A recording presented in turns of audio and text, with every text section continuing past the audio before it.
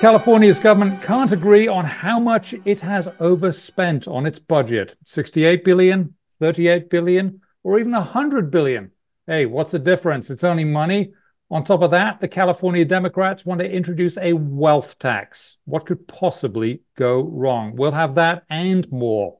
Welcome to Constable Confidential. I'm Simon Constable, and joining us from Orange County, California, is Jeff Bliss, who can explain and is going to explain what on earth is going on.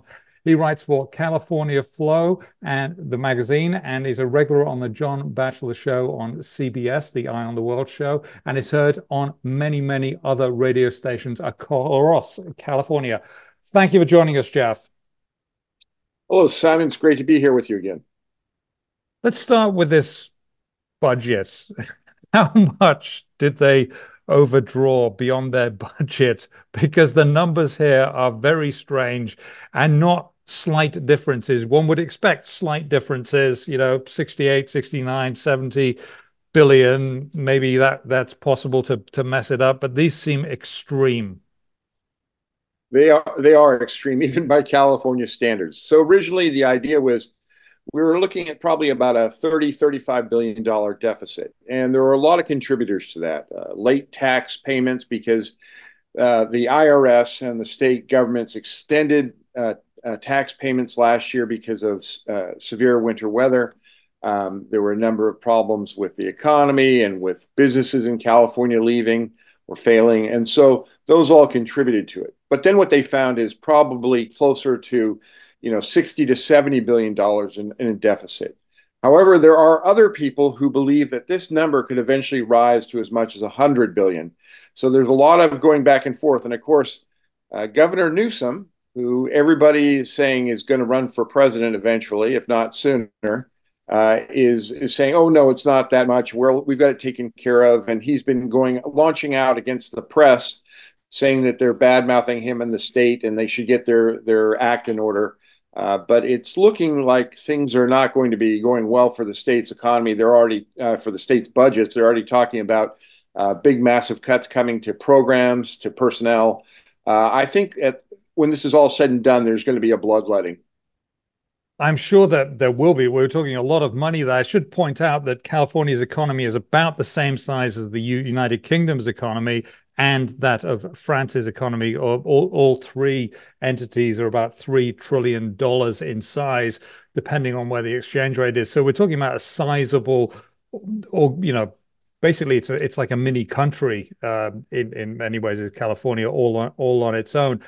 The other thing that is really puzzling to me is when you're in a hole, I was told, stop digging. And yet the ruling Democrats in California want to introduce a wealth tax. What could possibly go wrong, Jeff? Well, exactly. It almost, it seems like stupidity compounding on itself, because you have a situation here in California where we're losing population on a daily basis. We're losing businesses.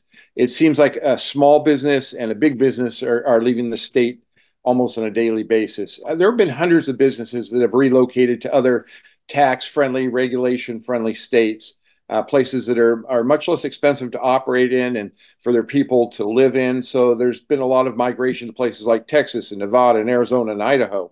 And every time they want to raise taxes or introduce a new regulation, or the lawyers get even more greedy than they already are, we see these businesses leave California for greener pastures.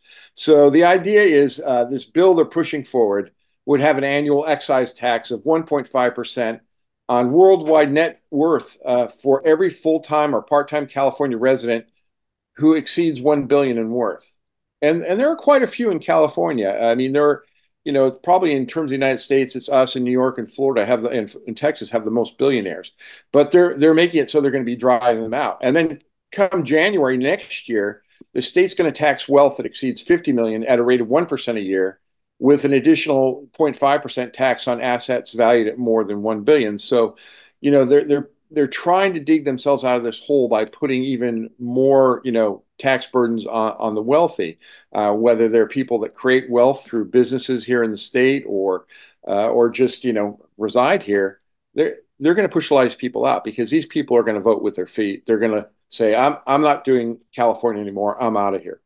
Well, one of the things that I was always pleasantly surprised at in America is that people who become billionaires, like Warren Buffett and I guess the late Charlie Munger and also your Bill Gates, when they get this massive wealth, that they're basically feel compelled to give that away to what they consider to be good causes. Now, whether you agree with the causes or not is neither here nor there, but it is extreme generosity in many cases, and some people even say, "Oh, yes, I want to bounce the checks for my funeral costs so that I've got absolutely nothing left when I die."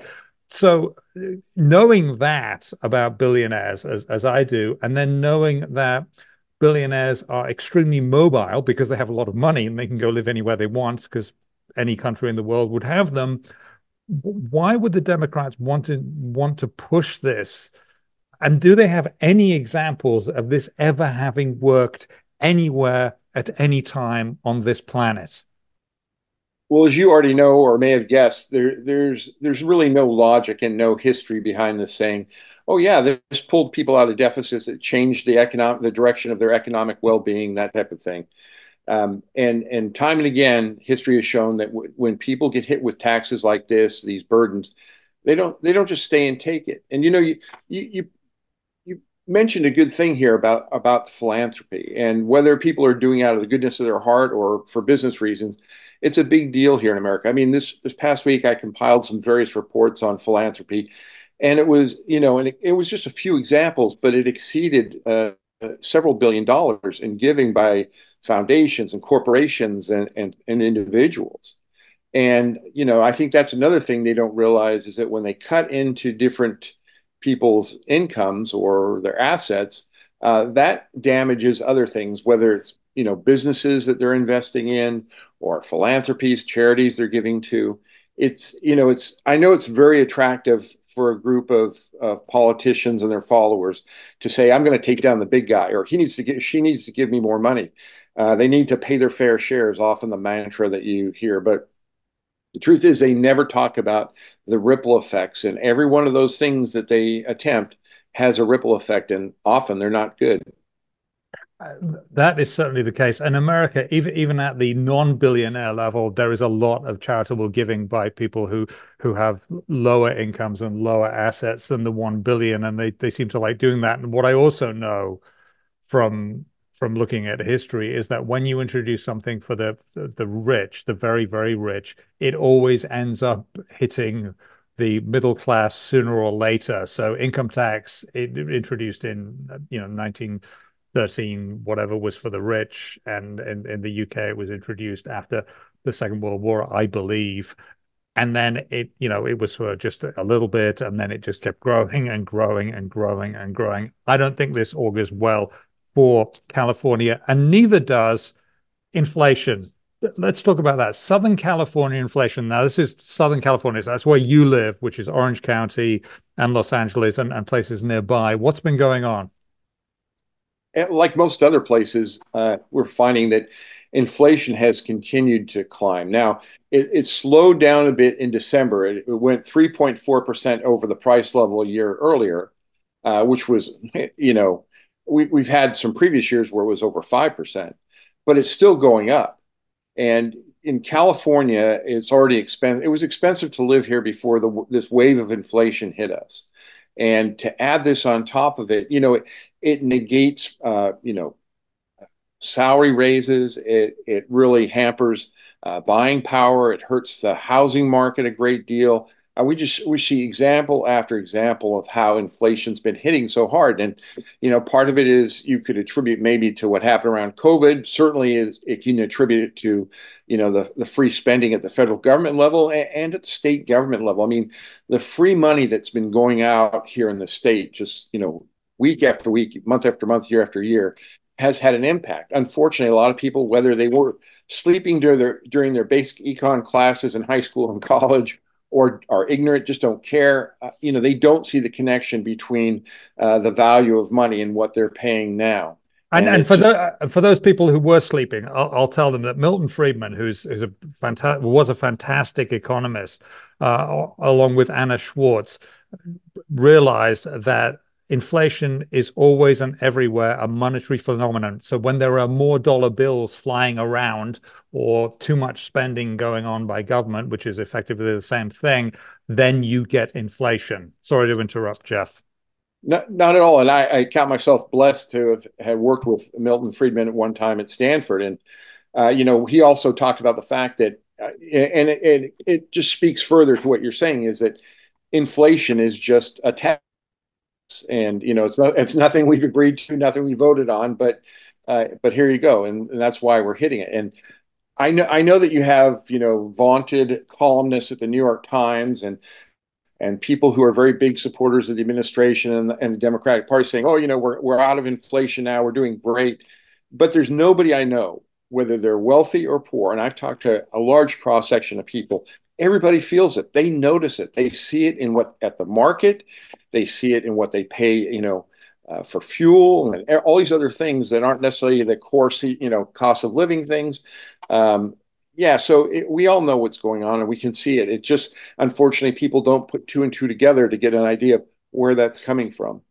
And one of the things that they're saying when they're saying that inflation is cooling down, which it certainly isn't as hot as it was, is these prices aren't going back to where they were before this inflationary surge, and that's a very important thing. So things you couldn't afford, even if inflation goes to zero, you still might not be able to afford now unless you have had commensurate pay raises going along, and that's going to hurt the economy one way or another. You would think that California was supposed to be like the land of milk and honey.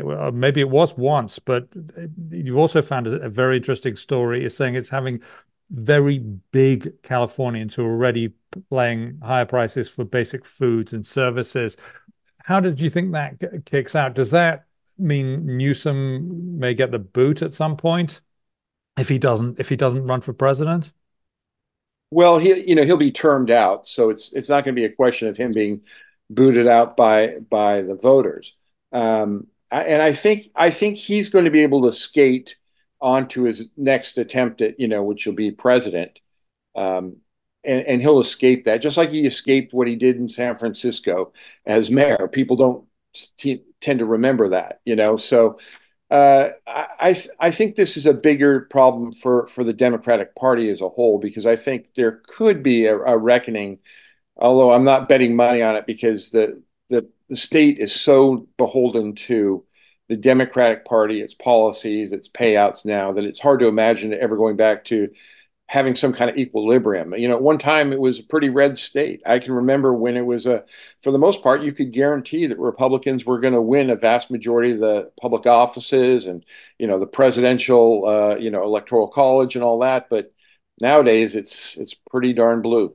And let us not forget that Ronald Reagan was governor of California for a while before he was president and was popular there as he was popular as president as well. Now, the last thing on these that I saw as news was this is a headline, and it says these LA residents, Los Angeles residents, got $1,000 a month. What happened after the cash stopped? And that was it's basically an event that happened in 2022. Now, this is often called universal basic income, and obviously it's not universal. I certainly wasn't getting 1,000 a month, and I don't know if you were, but some people were. Maybe it was an experiment. Why was it done? And then after that, explain what happened when it was undone, because this is fascinating. So this idea, of course, was I think was ginned up in a number of different Democratic think tanks or in universities where they said, if we just give the poorest among us some of this money, it'll give them a leg up. And there was always the idea of, well, this won't be permanent. We'll just teach a man to fish and they'll be able to go on fishing the rest of their life. But and to some extent, some of the people that have been helped through these types of programs in different spots throughout the U.S. have benefited, but it hasn't been a rip-roaring success, I would say. It started big in California a few years ago in Stockton, which is up in the in Northern California, not far from San Francisco and Sacramento. And they had mixed results there. Now there have been some other cities where they say, we've helped move people along. This is about $1,000 a month they're giving to single mothers or mothers who are pregnant, single mothers who are pregnant, who live below or at the poverty level. And it helps them survive. Let's be honest, it helps them, pay the rent and get food for their kids. But when it ends, oftentimes they haven't moved really beyond that. There's no restriction put on the money that's given to them, so that nobody says, well, you have to spend this much on education for yourself, or you have to get job training, or anything like that. It's just, here's $1,000 or $2,000 wherever you are, and so it doesn't really change things other than it throws them a lifeline for now, but it doesn't really give them a boat to get into to save themselves, if you know what I mean. I do know what you mean. One of the thoughts I've had about this when it came up a couple of years ago, there were a number of books that came out about this, and I flicked through them. The advantage to a truly universal basic income would seem to me to be that you could eliminate the administrative burden that is on the government when doling out things like what used to be called food stamps and is now supplemental nutrition funding and other things like that. So you can eliminate all of the people who are doing that administration at a government level, and that saves you some money and will partly pay for the money going out. And then if everybody gets this extra thousand or whatever the number is, then those who are actually earning as well just end up paying higher taxes. So you get some of it back there as well. And that seemed to me to be quite a good idea because it would shrink the size of government. What are your thoughts on that? Or is that something a bit too sophisticated for California? Well, I think that's an interesting way to look at it. And I'm pleasantly surprised if that's really what happened or does happen, because typically government doesn't really, seem to cut itself, especially here in California. It only seems to grow.